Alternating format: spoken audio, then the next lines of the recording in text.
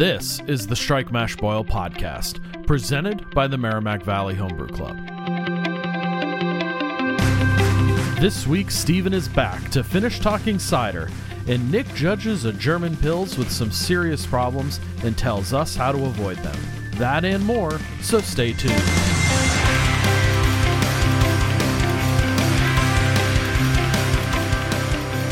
All right, welcome back to Strike Mash Boil. I'm Marco, president of Merrimack Valley Homebrew Club, and I'm joined by my co-host, Phil. Phil, Happy New Year. We made it to 2021.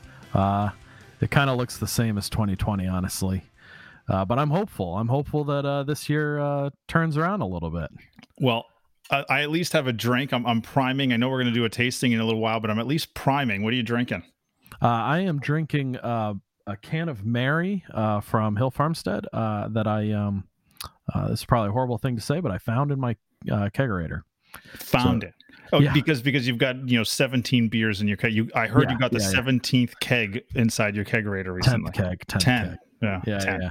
But I do. I get beer from some people who go up that way, and I think this was from August or something like that.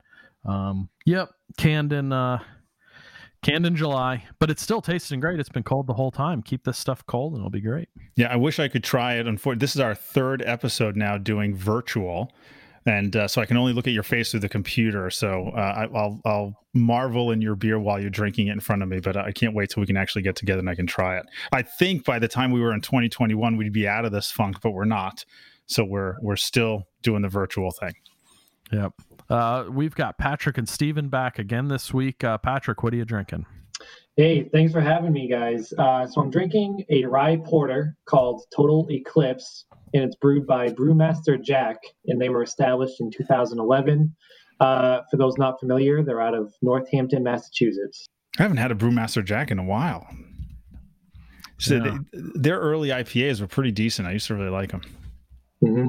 Yeah, this is a good beer. It's settling in pretty nicely. It's 6% ABV, so it's just right for this time of year, I think. And Steven, are you drinking something good tonight? Yeah. I was wondering when these leg shackles are coming off, but I got a Zombie Dust here now that I moved to the Midwest because I can get it fresh and in cans, and it's at the local packy, so makes me a happy guy. You moved out just in time because we can get it in Massachusetts now. What? That's right. Zombie Dust on the shelves in Mass. Man, yeah, brave new world, yeah. Is Night Shift the distributor for that? I think they might be. I'm not sure.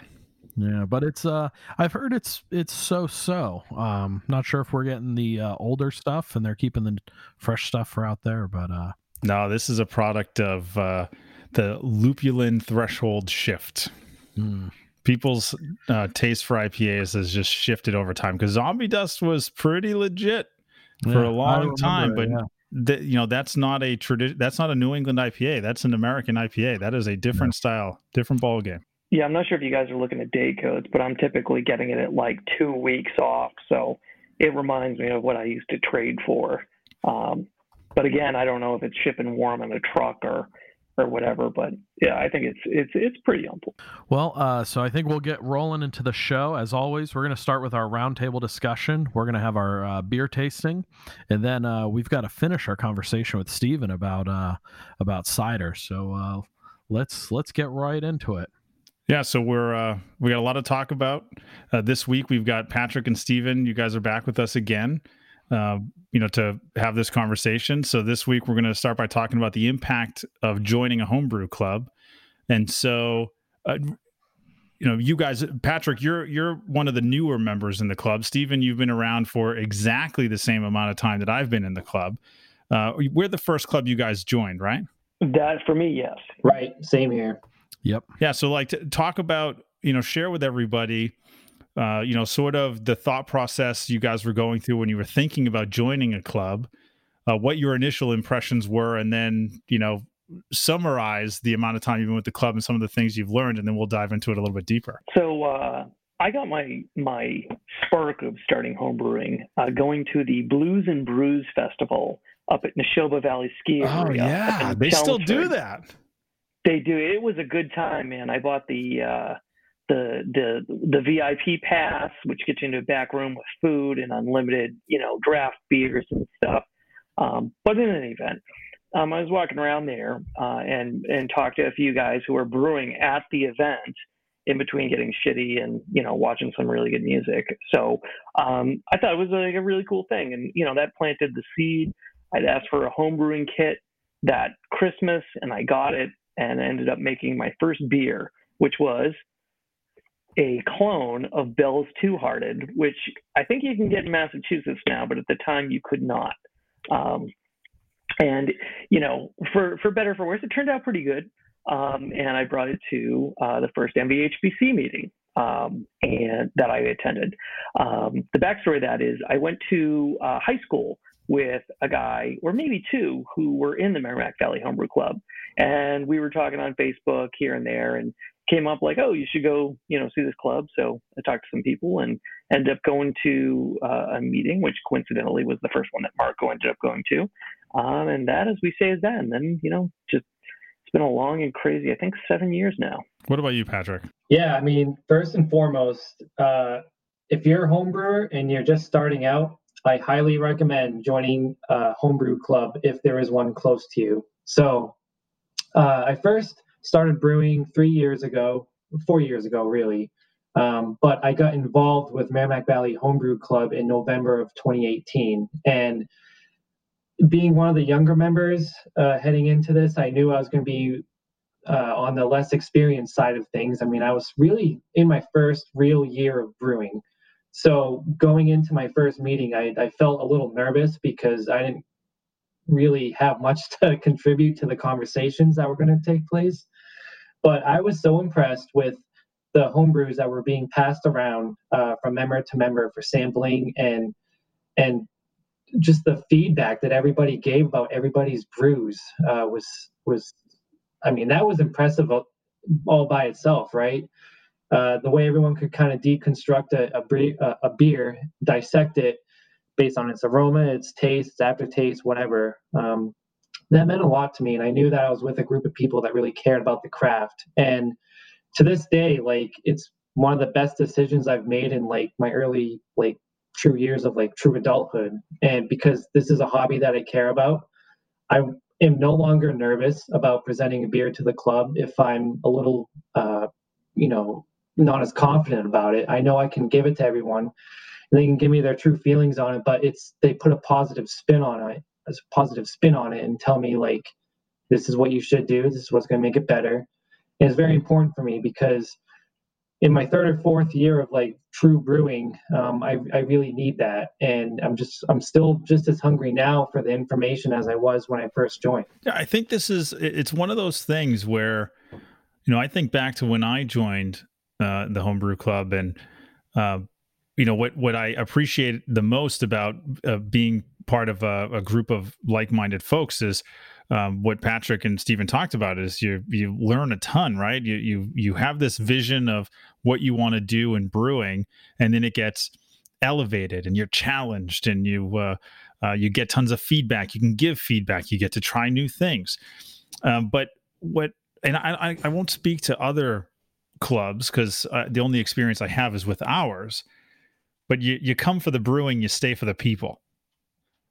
The group of guys that we've assembled as part of this club is pretty unique, and it's been really rewarding, from a brewing and learning perspective. But we just got a bunch of cool guys that you want to hang out with, and the basis for the meetings that we have is learning and development. That's part of the mission, I would say, for the club, is that we want people to learn. We want people to provide feedback and get better. So we don't discriminate. You don't have to be at a certain brewing level to join our club. But the notion of just being a decent person and a cool person that I want to have a few beers with, that I can nudge a little bit and I can be a little competitive with. But we've got something pretty unique, and I think it's been really cool. And I can't say that for other clubs. So hopefully other clubs can say something really similar to that.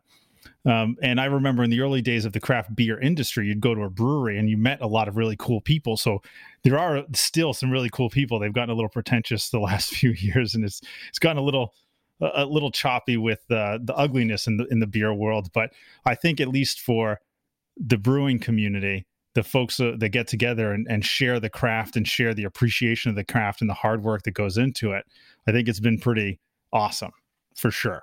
And I love hearing about those young guys like Patrick that join the club and get a ton out of it. It makes me feel like we're doing something we're supposed to be doing, which is, cultivating and developing this young talent, and at the same time enjoying each other's company. Yeah, I mean, I think new guys are like essential to the club, and I really look forward to having their stuff, passing it around, really concentrating on the mouthfeel. In typical Steven fashion, it's all about the mouthfeel with Steven. Those young guys. The young guys and their mouthfeel. It's all about that lacing. And on the contrary, on the contrary, like when I go to the club and I'm looking for, what I'm looking for, I'm just like, tear me a new one, give it to me hard. I don't want you to pull any punches. I want to know what I've done wrong, and I want to know, like, very bluntly. So that's what I'll offer on that. No holding back for Steven. No holding back, man. All in. Right. I just want to say one thing, like to Steven's point, like why, like we typically meet on Saturday afternoons, right? And you meet for like 4 to 5 hours at a time. Like weekends are precious. Like we all have full-time jobs. Like we need some kind of outlet. Let's not waste it when we go to this meeting. If I'm bringing a beer that I may not be confident in, or I could be super confident in, either way, like I want people to tell me, like, what do you think of it? We have some simple rules to join our club. And for folks that ever want to think about joining the Merrimack Valley Homebrew Club, there's a couple of simple criteria. Number one is, are you a decent human? We'll start there. Number two is, if you bring a beer and it sucks, can you handle somebody telling you it sucks? Number three is, if you try a beer and it sucks, are you willing to tell somebody it sucks? And if you got those three things, you're perfect for our club. Honest feedback, transparency, directness, but also being humble and genuine and being able to take it like Steven likes to take it. When I joined the club, it was probably about almost 4 years ago now. I was a little nervous about joining a kind of a drinking club, and I had been brewing with a group of folks I started brewing in 2010, and they all kind of, got jobs in other states and moved away. And so I was kind of just left brewing by myself. And so I was looking for some folks who could help me keep developing and elevating my game. And I was nervous that I was just going to go and it was going to be a drinking club. And I wasn't really interested in that. And that first meeting Marco and TJ and I think Rick, that might have been Rick's first meeting, and then Nick was there. I got some fantastic feedback on my beers, but then tasting them, much like I think Patrick's first experience, tasting all these fantastic beers and hearing the feedback and the community that really was there.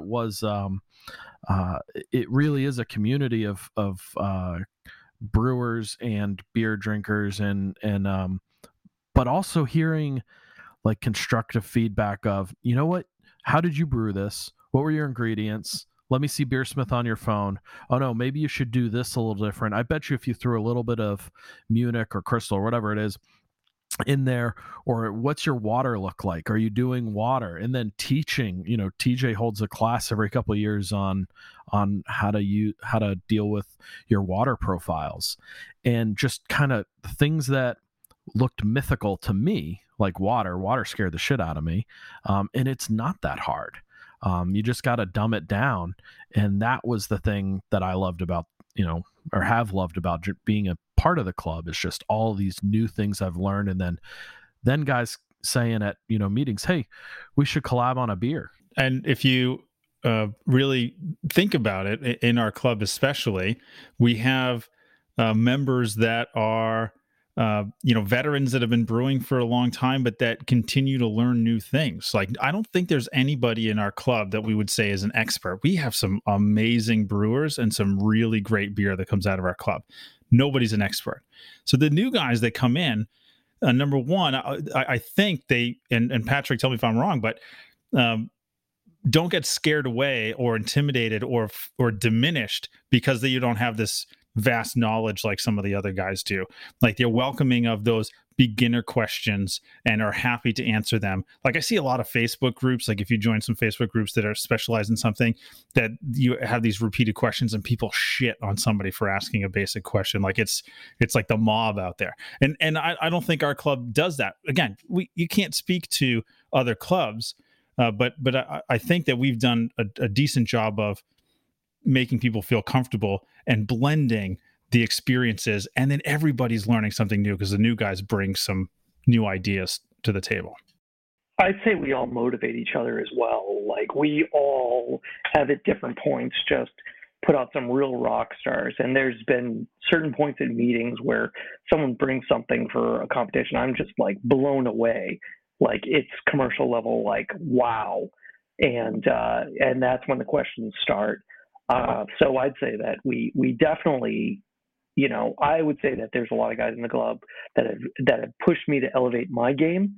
And I'm happy to share what I've learned from them with the new guys in. And it's not just beer in our club. It is mead, it is cider, it is wine, it is, does anybody make, some folks are doing some distilled stuff too, regardless of its questionable legality. But it's not just the homebrew beer club. It is a equal opportunity fermented beverage club. And then and a culinary extravaganza if you come to some of our meetings. And I think the highlight is our Christmas meeting, which I'm super bummed we did not have one this year. The last couple of years, our Christmas meeting ends up being one of the first ones I went to. Nick brought a couple jars of the eggnog, his homemade eggnog, which is a hard eggnog, and he had vintages of eggnog. And I did a vertical. I had thought about making eggnog, and so that next year I went home and, a year later I made eggnog and brought that. But it wasn't just me. There were like 3 other people who did the same thing. And so now we had Nick's new versions plus his vertical and then all of our versions. And now I've got a vertical of eggnog that I was hoping to bring to this year's Christmas meeting that never happened. So it'll just have to wait for next year. Or let's make it a March meeting or something. For March. We'll do Nog and March, Nog and Guinness clones. Yeah, I think the moral for folks out there that are thinking, I want to get into brewing, I think that's great. There's never enough brewers. But if you're thinking about joining a homebrew club, I think that's a great idea. Again, folks that want to join Merrimack Valley Homebrew Club, I said like sort of the criteria of being a person, but there are other steps that we ask people to take before we have them join the club. And it's for their mutual benefit. It's, join our Facebook page, be part of the conversation. Let us know that you're a real person, but just show us that you're interested in brewing and that you're good with engaging in the conversation. Then we invite folks to come. We have a couple of public meetings a year. We invite folks to one of those public meetings, and you're not in the club at that point. At that point, it's for us to get to know, again, we want to know you're a real person, but us to get to know you, but for you to get to know us, because it doesn't mean that it's going to be the right fit. Now, we're batting 1,000 right now. People come to that meeting and they're usually pretty excited to want to join the club. But I think it's important if you're going to join a club that, Phil talked about it earlier. Some of these clubs are legit they're just drinking buddies. It's not about brewing, and you might not be looking about elevating your education in brewing. You might just want to be looking for a Friday night or a Saturday night hanging out with the guys having beers and free beer, and that's okay. But I think it's important to go to that meeting, meet the club that you want to get with, and make sure that they're the right fit for you and that you're the right fit for them. That's what we do.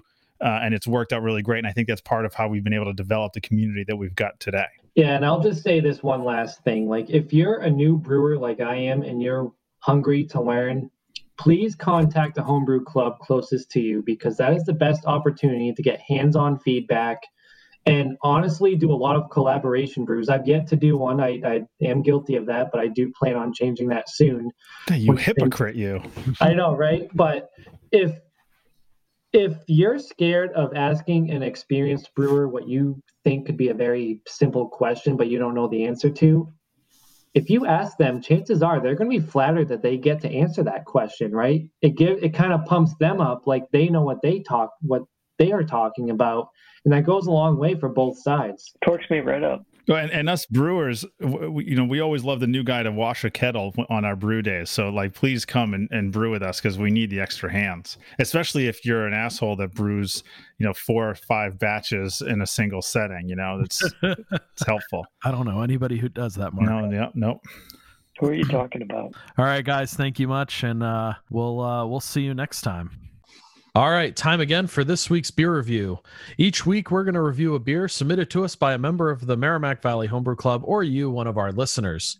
Our guest judge is going to walk us through the judging process as if this were a homebrew competition, and all they know is the category of the beer, which this week is 5D German Pils. Back again with us this week is our resident national beer judge, the Doc. Nick, welcome back. Great to be here. So you've got your score sheet. We've got the beers. Let's get into it. Yeah, absolutely.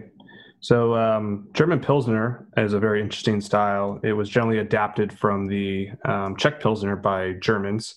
And what's interesting about it is a lot of people, they call it German Pils instead of German Pilsner, sort of distinguish it from the Czech Pilsner or Bohemian Pilsner. It's sort of a nod to the Czech Pilsner, is also sort of a sign of respect. So the German Pilsner, especially compared to the Czech Pilsner, is generally going to be very pale in color. It's going to be very kind of light-bodied, much more bitter, much more hop flavor, hop character than the Czech Pilsner, and is generally drier as well.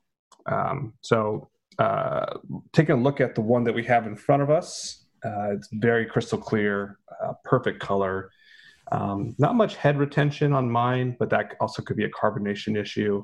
Regardless, that would likely get very high scores on the appearance.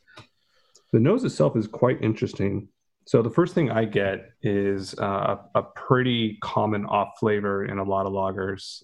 So I'm getting a pretty prominent green apple or fresh cut green grass note. That's what it is. I'm trying to figure out. It's so familiar, but I couldn't peg what it is. And as you're saying, like that green apple, fresh cut grass, almost like a green apple, maybe a green apple Jolly Rancher. Exactly. It's kind of an flavor? artificial green apple, is generally how it's described. So the chemical compound is called acetaldehyde, and it's a Fulton beer that comes from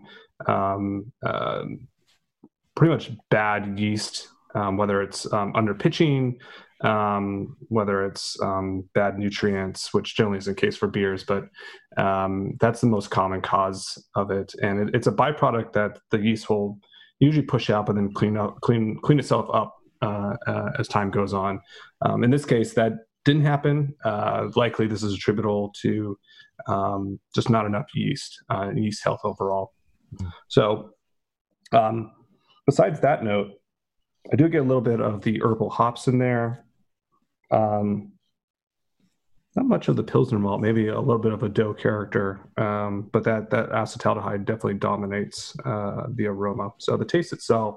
Yeah, this is why you're a BJCP judge, because like beyond that apple, I can't smell anything else. Like it's just it's just that fresh cut grass apple character.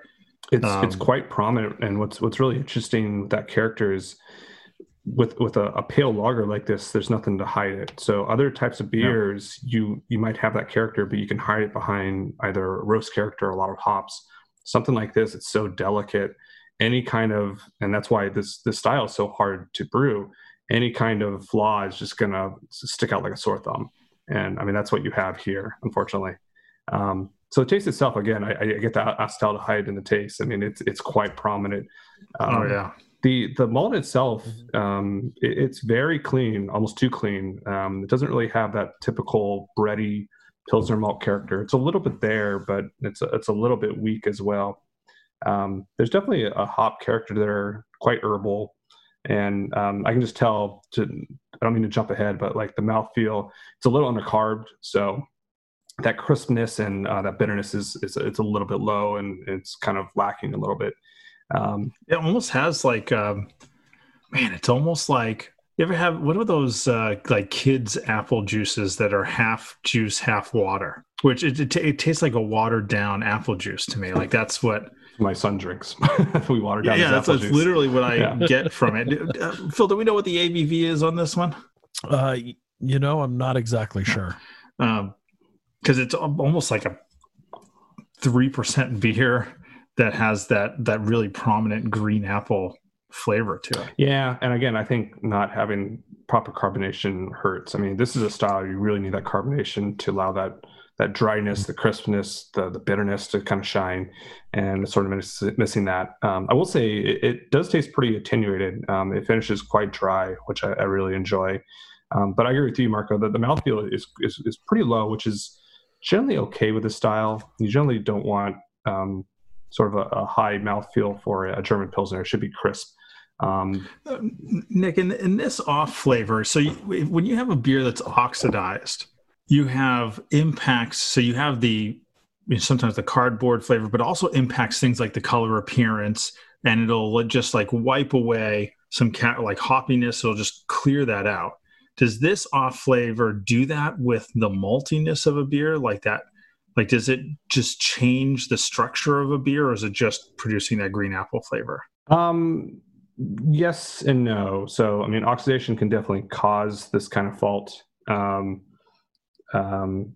it's sort of hard to say. Oftentimes with oxidation, you generally see a color change in the beer, even if it's a slight color change. And the color looks pretty good. If it was pretty dark, I'd be a little bit worried about that. Yeah, but what I mean is like oxidation like impacts more than just how it tastes.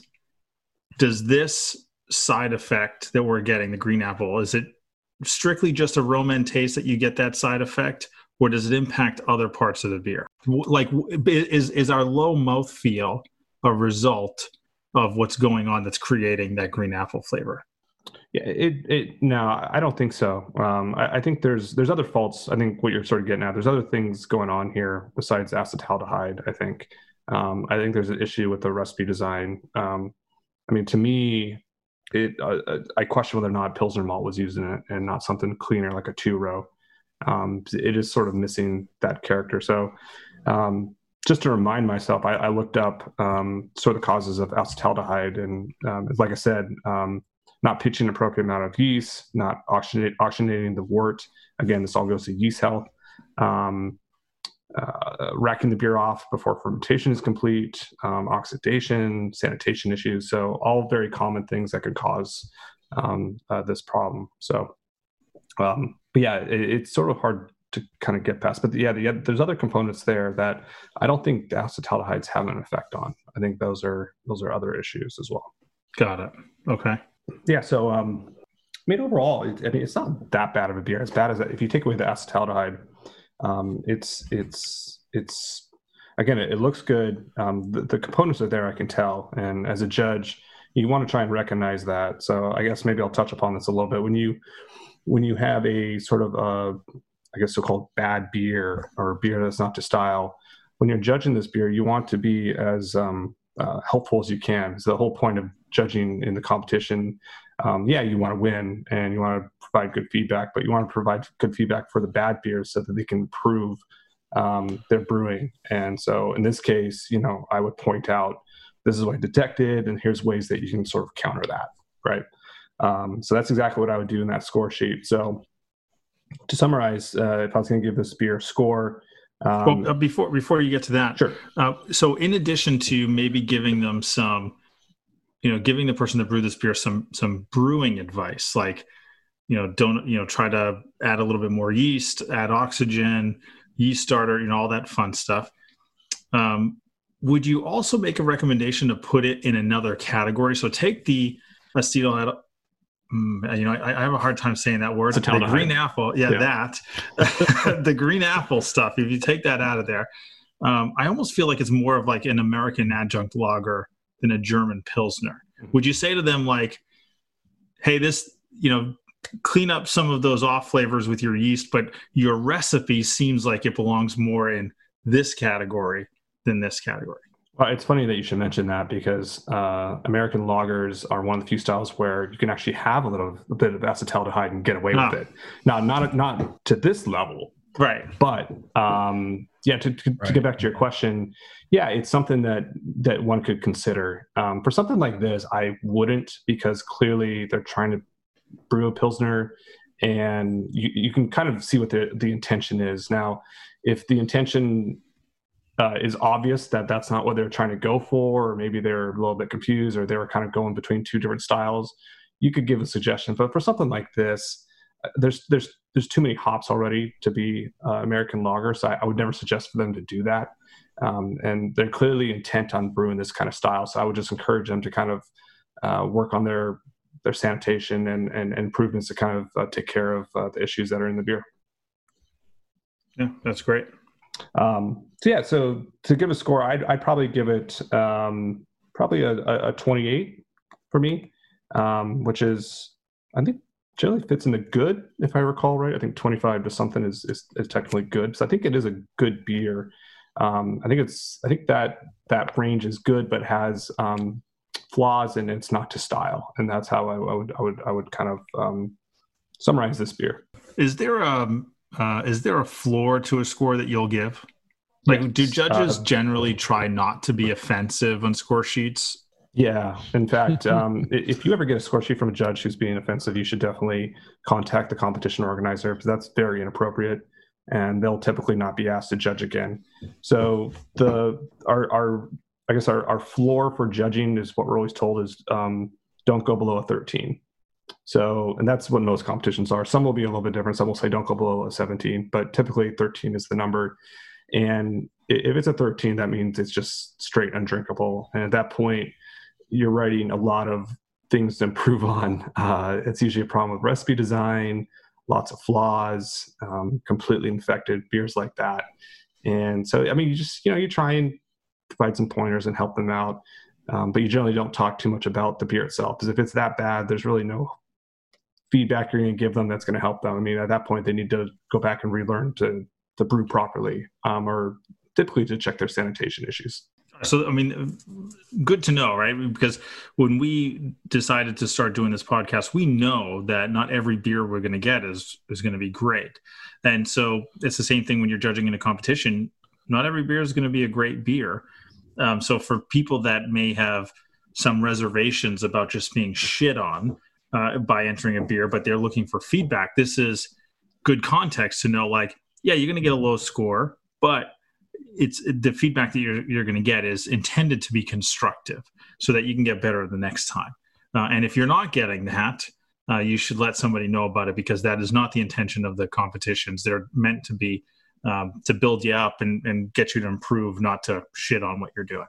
Yeah, absolutely. The comments are more important than the score itself at the end of the day. If you're scoring like high 30s, then score matters probably more, because at that point you don't need that many improvements. But most people fall within like the low 30s range, and there's always some improvements that could happen there. And generally they're just ways to improve the beer to style, as opposed to having significant flaws. Anything below 30 generally are beers that have pretty significant flaws that have to be addressed. So that's sort of how I think about it, and sort of breaking up the sort of areas of ways to score a beer. You're making me think, and this is a little bit off topic, but I feel like you have a Dave Portnoy philosophy in how you're scoring beers. Like, when he does his pizza reviews, nothing gets a 10. You're like, nothing's a 50. He remembers the highest pizza rating he's ever done. Do you remember the highest beer rating you've ever given? Oh boy, great question. I'm pretty sure I gave a beer a 48 before, and I don't recall what it was. But I feel like I've given a few beers above a 45. Anything above 45 are really some of the best beers you ever had. But there is an old adage about you can never give a beer a 50, and it's just one of those. I don't know if it's an inside joke, but it's a thing in BJCP where if I'm ever with a judge who gives a beer a 50, I will look at them strange, and I'll be like, what's wrong with you? You can never give a beer a 50, because there's no such thing as a perfect beer. It's one of those kind of old adages. Well, Dave Portnoy, he said, or he says that if you give you can't give a pizza a 10 because what happens if you have a pizza that's better and it can't be better than a 10? Yeah. So he's always like, I think 9.8's the highest score he's ever given. But he's like, nothing can be a 10. Yeah. I think that plays into it as well. What about a beer like Fuller's Extra Special Bitter or Pilsner or Quell, the beers that created the style? Really great question. Right. It's a good thing that BJCP is only for home brewing and not commercial, because then if you can put a commercial beer in front of a judge, something like Pilsner or Quell, they'd probably find ways to destroy it, even though it's considered the prototypical Czech lager. But I've always wanted to do that. Can I just tell you, like, there are plenty of beers out there that you can just yank a label off and submit it. And I've always wanted to just throw in a commercial beer that I know is a classic example and just see what happens, because it's so subjective, the taste, right? It's so subjective. And then there's so many variables on, what somebody tasted before like what order in the flight you are. So what they tasted before, how long it's been sitting at room temperature. Like, there's so many variables. I'd always been curious, when you have the epitome of a style or somebody that basically created the style, what happens if you had a BJCP judge blindly, like truly blindly judge it? Yeah, I mean, and the excuse they'll give when they shit on that beer is, oh, that beer's 3 months old and came from overseas, so it's not a true representation of style, et cetera, et cetera. So there's always excuses built in for that kind of stuff. All right, well, this was great. We got a little off tangent there, but I think it's good to know that you're listening, and whoever made this beer, I'm sure, is listening to this. They're not always going to be winners, but the point is getting that constructive feedback, trying it again, taking the advice, and trying to make a better beer next time. So, Nick, we really appreciate you taking the time with us. Yep, thanks for having me. If you like what you've been hearing on our show, hit that subscribe or follow button on your podcast service. And if you have any ideas or feedback for us, leave us a review or shoot us a DM on Instagram at StrikeMashBoil. Or join the conversation in our Facebook group, facebook.com/groups/MVHBC. All right, Steven's back, so let's finish talking cider. Steve, what you're saying and what you've been saying throughout our discussion is really interesting. But myself, I'm by no means an experienced cider maker. I've looked it up. That's the official term for somebody who makes cider. It's a cider maker. It's, I guess, apparently as simple as that. But I've been making beer for a really long time. I decided to dabble in cider a little bit. For those that are thinking about it, like, dumb it down for us. Like, for that beginner, Yeah, sure. what are the things? What's really important? Like, what do you need to focus on? Give us the basic process. Like, you're going to make your first batch. What are the things somebody should care about? Because when we talk about brewing beer, we'll say, like, fresh ingredients, sanitation, fermentation temperature. Like, get those three things down, you'll make a decent beer. We'll worry about water, we'll worry about all that other stuff later, right? So for sure. So, like, for a beginner cider, like, if you really want to, like, rock it out, what I would do, okay, and this is something that's going to give you, like, the recipe for success, is take all your beer making techniques and bring those over, right? Like, sanitation is important, really important. And, all of your other stuff. But, if we're talking like a typical 5-gallon batch here, right? Go to your local grocery store, wherever you can get 5 gallons of apple juice or cider, preferably cider, completely 100% preservative free. If there are any, sort of chemicals in there, Pasteurized is okay. don't touch it. Pasteurized, not pasteurized. Pasteurized is fine. Like, pasteurized and unpasteurized will give you, like, a different character depending on how you sulfate it, and that's the next step, right? Whether you go sulfated or unsulfated. Now, what sulfates do is that they go in there and they inhibit yeast reproduction. So you're going to have an option there, and normally what that's used for is to take all the native yeasts that are in the cider and debilitate them in order to put your, or put an over-competing yeast into that cider that will give it all the character. So you don't just let it rip wild. So the normal way to start it, if you're looking for, like, a clean cider, is you want to put in 1 Camden tablet per gallon of cider. So that normally means 5 Camden tablets to start out with, and some pectic enzyme. Now, when you get the cider from the store, it normally comes cold. So what you can do when you get the cider home from the store is take the 5 gallons of cider or juice, if they're cold, dump it in the fermenter, put 5 crushed Camden tablets in, and also put in your pectic enzyme at that point, right? The reason being is that the pectic enzyme has an interaction with the yeast that can lead to off flavors. So what you want to do is give that 24 hours for the pectic enzyme and the sulfates to act, right? To basically kill everything in there, right? Or at least destabilize enough everything in there and get that pectic enzyme working to drop it clear. That's not necessary. If you don't mind a hazy cider, skip the pectic enzyme, but it doesn't really have a huge effect on flavor as far as I'm concerned, right? And when that happens, the next day, 24 hours later, you want to add probably about twice the amount of yeast nutrient that you would add for a beer to that. And you have a couple options here. If you're using dry yeast, okay, I would really heartily recommend there's this Go Firm stuff you can get for more beer. And it smells like fucking powdered corpses. But it's good for like getting your dry yeast going and really strong. So you can use that if you're using a dry yeast. If you're using a liquid yeast, don't really worry about it. Starters are good, but the gravity isn't so high that it's really going to make that much of a difference. And I'm not sure if you want me to sidetrack here into like the different types of yeasts. Beer yeasts that I found are really good, but I would say that the top yeasts are probably SO4 is a really good yeast. The Weihenstephaner strain is a really great yeast that those wheat beer strains tend to really be good, but I think that Weihenstephaner strain is top notch. SO5 is good, and as we had mentioned previously, the Côte de Blanc is an awesome wine yeast that you can use as well. And all of those will produce characteristics, depending on what you like and your temperatures, you can end up with like a lot of variety there. So there's that. But you throw the yeast in, W yeast nutrient. I'm a big fan of Weiss yeast nutrient. So instead of a half teaspoon per 5 gallons that I throw in for a beer batch, I put in a teaspoon and I'll toss in the yeast at that point. You can oxygenate if you really want to. 60 seconds of oxygen, I really haven't noticed a huge meaningful difference between the two.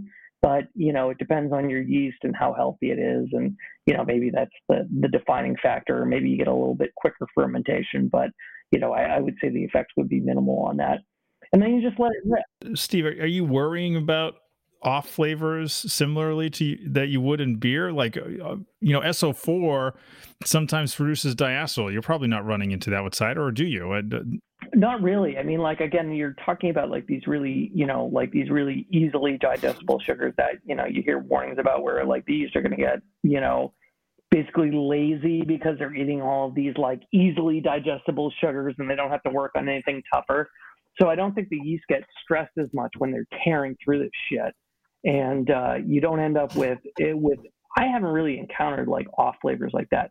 What I will say is that with some of the wheat like style ale yeasts, and especially with my mixed cultures, that there's a spectrum to the fermentation where the first couple of weeks, if you do like a normal fermentation, you can end up with a great cider. And then there's this middle period where it gets very bready and weird. And I think that's the point where you get this like malolactic fermentation where it starts doing this like advanced fermentation. And if you rack it at that point, you're going to end up with like a pretty like, I don't know, the best way to describe it is like yeasty, bready, doughy kind of like flavors that you're going to get at that point. And those eventually, like through an advanced fermentation, get cleared out. And if you let it sit for an extended period of time, say like a few months to 6 months, like they clear up and then you end up with like a lot of complexity out of that. So you can certainly turn over a cider in 2 to 3 weeks. And you can turn over a cider in a few months, which I've heard, which was what I was told. It's like, oh, you need a few months or more to turn over a cider. But there's that like twilight zone in between where like you're going to get like kind of like really bready flavors. And I don't know what causes that, but I assume it's the malolactic fermentation where there's like an advanced, longer fermentation that happens that's much slower and has to get taken care of. And once it cleans itself up, you end up with a really nice, complex end product. But, again, there's like that. For me, there's either that 2 to 3 week cider, which is nice, young, fresh. Everybody loves it. And then there's that longer, like 3 to 6 month cider, which, again, is complex and, really turns some heads, and it depends what you're looking for. But that in between, I don't know. I just haven't had a whole luck in that in between time period of between a couple of weeks and, a few months. All right. So you've chosen your fermentation length, you've chosen your yeast. Where are we going from there? Like, how are you finishing the process? So what I normally do is I just let it sit, right? And like when you're ready to go, right, you have to go. And when it's done, you get your choice of what finished product you want and how you're going to package it. Okay. If you're going to package it in bottles, I don't really think there's any option but to go with a dry cider unless you're going to back sweeten with unfermentable sugars, which is not something I'm interested in. I would assume that would be like, your stevias or whatever, like, these weird kind of sugar options that you have for back sweetening at that point. But dry ciders are great. And again, like if you do like one of these like more advanced fermentations, you got like a lot of weird apples or tannins, or, you've got it dialed in, like you can have an awesome, dry cider. I started out making ciders semi-sweet and then migrated to off dry and then migrated to dry because of what the people I was sharing my cider with wanted, right? And like most of them had like a more sweeter tooth when it came to cider. So I was adding a couple cans of apple juice concentrate at the end. And each one of those cans of apple juice concentrate, I believe, adds like about 6 points of gravity. So if you add like 1 can of apple juice concentrate to 5 gallons of finished cider, you might bump it up to like a 1.0006 or 1.006. And likewise, and that puts you in the off-dry territory. And likewise, if you do 2, right, you get that 1.012 gravity, which puts you in the semi-sweet category, I believe, of ciders. So you can do that. But to do that, you need to completely neutralize the yeast. And there's 3 aspects to that. One is temperature, one's additional sulfates, and one's potassium sorbate. That thing I told you to completely avoid when you're buying it, you can do at the packaging to keep the yeast from fucking doing anything else, right? And maybe that's the way you get around it with bottling. I don't know. I don't like to bottle, but I do put it in the keg. But the problem is you wouldn't be able to carbonate in the bottle. So, you'd end up with a still back sweetened cider. But what potassium sorbate does, as far as I understand, is it wraps around the yeast and it prevents, it basically from replicating. So you don't have yeast replicating in your cider. So what you do is, you add, I think it's about like 2 teaspoons of potassium sorbate to your finished 5 gallons. You don't need to add another, really that much of Camden to it, like maybe 1 to 2 tablets of Camden per 5 gallons to sulfate it, assuming that, anyone you're serving it to doesn't have sulfate sensitivities. And then you get it in there. If you want to back sweeten, you can add, 1 can of apple juice frozen apple juice concentrate from the store to get it to off dry. 2 cans if you want to make it semi-sweet, and you can go from there. But I think it's about points, for a base level, it's about that point or whatever, 6 points of gravity that end up in the finished product. And you do that, and you can force carbonate it, and with the cold, the yeast activity is inhibited anyways. I haven't had any problems with re-fermentation. What I will say is that there are certain anecdotal evidence that I've heard when I've read about this of people who don't take those steps, and over time they notice like the character of a kegged cider changing. Like they'll say like it gets more acidic, it gets more buttery, and that's normally like, and I believe like an aspect of the fact that fermentation is continuing, albeit at a slower pace. So it depends how fast you go through the batch, but I don't know. I mean, like, I would say, like, if I were packaging a cider that wasn't of my mixed fermentation, that I would definitely take the steps of adding potassium sorbate and, you know, a couple Camden tablets to slow things down in addition to the cold.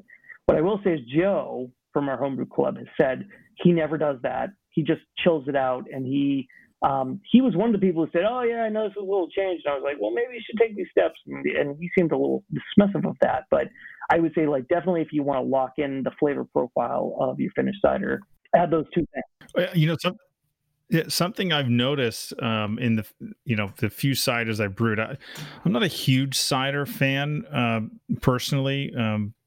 Making it to consume. I much rather drink beer, but I do tend to make cider once a year. And again, I basically use the process that you were talking about. But what I've noticed is I'll make 5 gallons of it. I'll put it on draft after about 3 or 4 week fermentation. I'll get it on draft, and then I'll get sick of drinking it and want to drink something else that I made. I'll pull it off draft, throw it in the basement, and then throw it back on the following year, and it's freaking awesome. Like it's so much better. That 10, 11 months of sitting and conditioning that makes it like I just finished the one that I made in 2019 just a few days ago, actually. And it was drinking pretty good. It was nice and clear, really refreshing, held some strong, good apple flavor. But just that conditioning period did it wonders. Yeah, I think, like, again, with time and all things, I mean, you're going to get oxidation, you're going to get that extended fermentation, which is going to clean up a lot of, any off flavors that are in there are going to get completely cleaned up by the yeast. The yeast is going to completely settle out, and you end up with, like, a really nice, refined, finished product. And again, it's been marinating for a while, so you're going to get, like, all those chemical changes in there that create that bouquet that you're going to end up with. So I would say that, yeah, like, if you have the time, definitely give it the time, because I think that the young ciders are perfectly drinkable and crushable, but the best comes from like a 6-month plus fermentation. All right, silly question. So we're talking about doing this with apples. Mm-hmm. I mean, can I crush up a bunch of strawberries and do the same thing? Like, are other fruits created equally? Have you done any of that? I haven't done that, but I think that falls in the category of fruit wines and stuff. Why is it different? Yeah, sorry, that's it. You've piqued my curiosity. What the hell is the difference between apple wine and apple cider? I think it's gravity, really. Just I mean, like, adding again, a ton like of sugar. Cider making is extremely similar to winemaking. I mean, like, a lot of the techniques are the same, a lot of the chemicals are the same, a lot of the processes are the same. I mean, I don't really know anything, I don't really know that cider is exceedingly different from a fruit wine other than the gravity, but certainly other fruits play really well with cider. One that you may not expect is oranges. And if you want a commercial example of that, I believe, what's the place in Eastie that there's a cider work in East Boston? I'm trying to remember what their name is now. Yeah, Down East. You know what Down East? Yeah, Down East. Down East has a cider, I believe it's their Down East White, which is made with oranges. But orange juice is actually like a really interesting addition to ciders, and can make something like, I would say, like, I would go to oranges more than other things. I mean, other things will add like their fruit characteristic. I think the oranges adds like a nice like tartness, like, and just a bright characteristic to cider that I really think pushes it to the next level. So certainly if you can get your hands on that, I know they have it at the tap room. I don't know if they distribute it, but that's a great cider too. Well, what's a perry?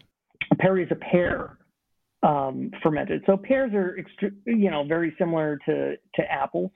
And again, perry making is, from what I understand, far, far, far more difficult than cider making, and I'm not sure why. But again, I don't think you can get pear juice, easily. And probably that's part of the difficulty of the whole thing, is that you need to get pears and stuff. And I'm sure there's some aspect to that, but I don't know. I haven't really tried with pears much. I'm sure that would really accentuate things, but yeah, perries are just cider with pears. And when we were at HomebrewCon, I remember hearing, oh yeah, perries are a nightmare to try and do. And I don't remember exactly why, but I haven't made one, so I can't really comment. And what about a Sizer? Oh, yeah. Sizer is a fruited cider, right? I'm asking you, buddy. I literally have no idea. Yeah, I've gone, I haven't really experimented in that. Yeah, I think like a Sizer is a fruited cider. It's either that or it's one that's like, accentuated with honey. Those are my two guesses on what a Sizer is. But, a Sizer is it's a mead that's been fermented with apple juice rather than water. The combo that I see a lot with ciders is cranberries with apple cider. So sure, they're extremely tannic and tart. So, like, again, I think that plays well into the, if you can't get heritage or these funky apples, that would be a really good adjunct. And you put a little Fleetwood Mac on in the background, and you're in good shape. Absolutely. Stardust Woman, baby. I don't know about everybody else here, but I'm ready to be a cider maker. Let's do it. Who is it? Carlson Orchards just announced, what was it, 2 weeks ago? You can go get cider from out there. That place is great because you take your bucket out to them. They've got a big 500-gallon tank. They open a valve and they just fill your bucket up with unpasteurized, unsorbated cider. And you just throw in your 5 Camden tablets and you're good to go. Or not. I mean, like, I would actually let it rip at that point and see what you get out of it. Switzer just did that. Switzer just did his side by side where he's just letting it roll, letting whatever yeast is in there do its thing, and then another 5 gallons was using your harvested wild yeast. Right, because you have that biome where you've got yeast that can ferment that type of sugar naturally in that environment on the apple skins, and when everything is crushed into cider, that's the advantage of getting a cider over juice, is that like it gets mixed in there and left to its own devices. You're probably going to end up with something like, the way nature intended it to be.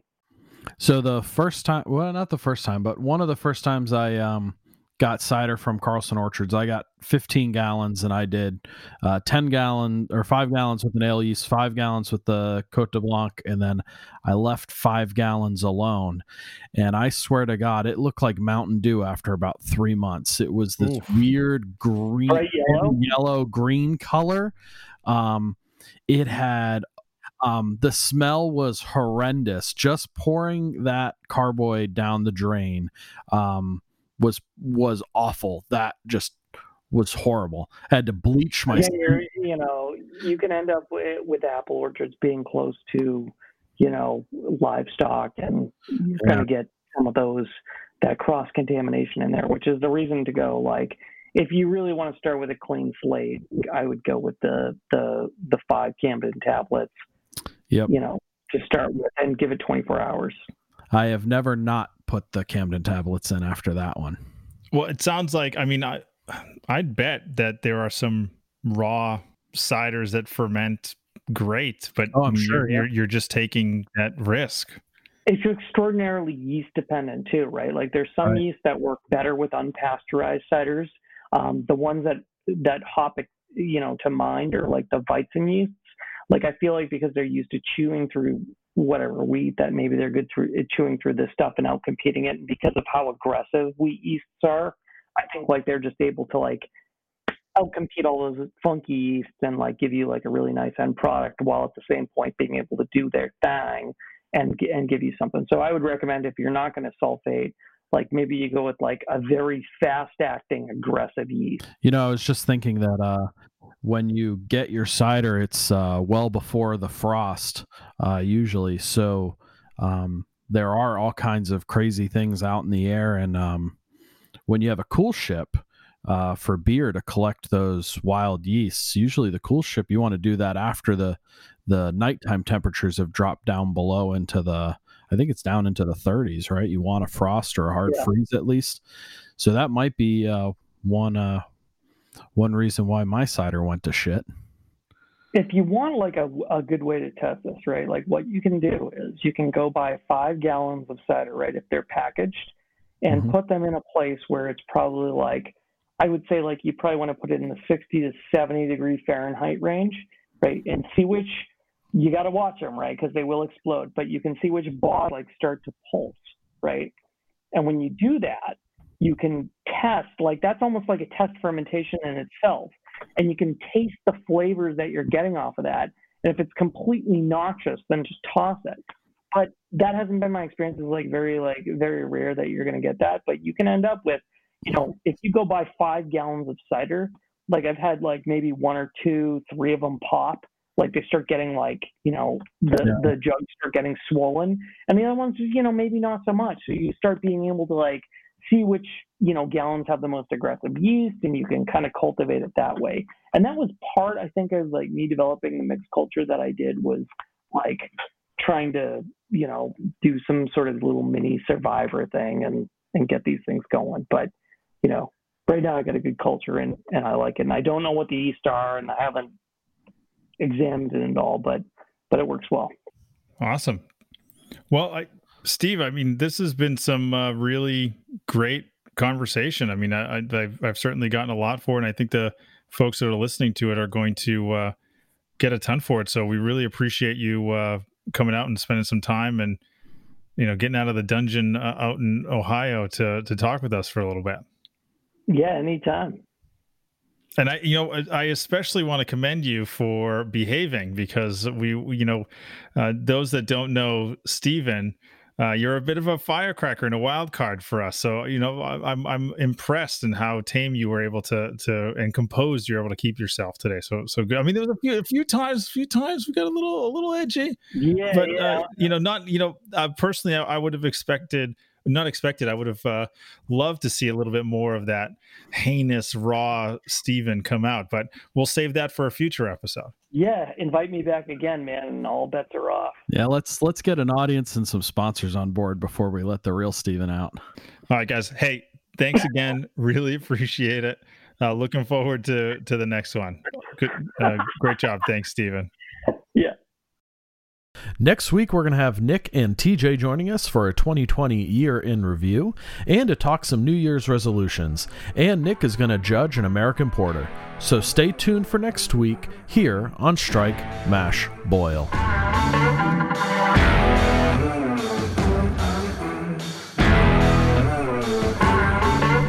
The Strike, Mash, Boil podcast is produced by the Merrimack Valley Homebrew Club, an American Homebrewers Association sanctioned club. Follow us on Instagram at MVHBC. Join the conversation in our Facebook group, facebook.com/groups/MVHBC. And check out our website at MVHBC.com.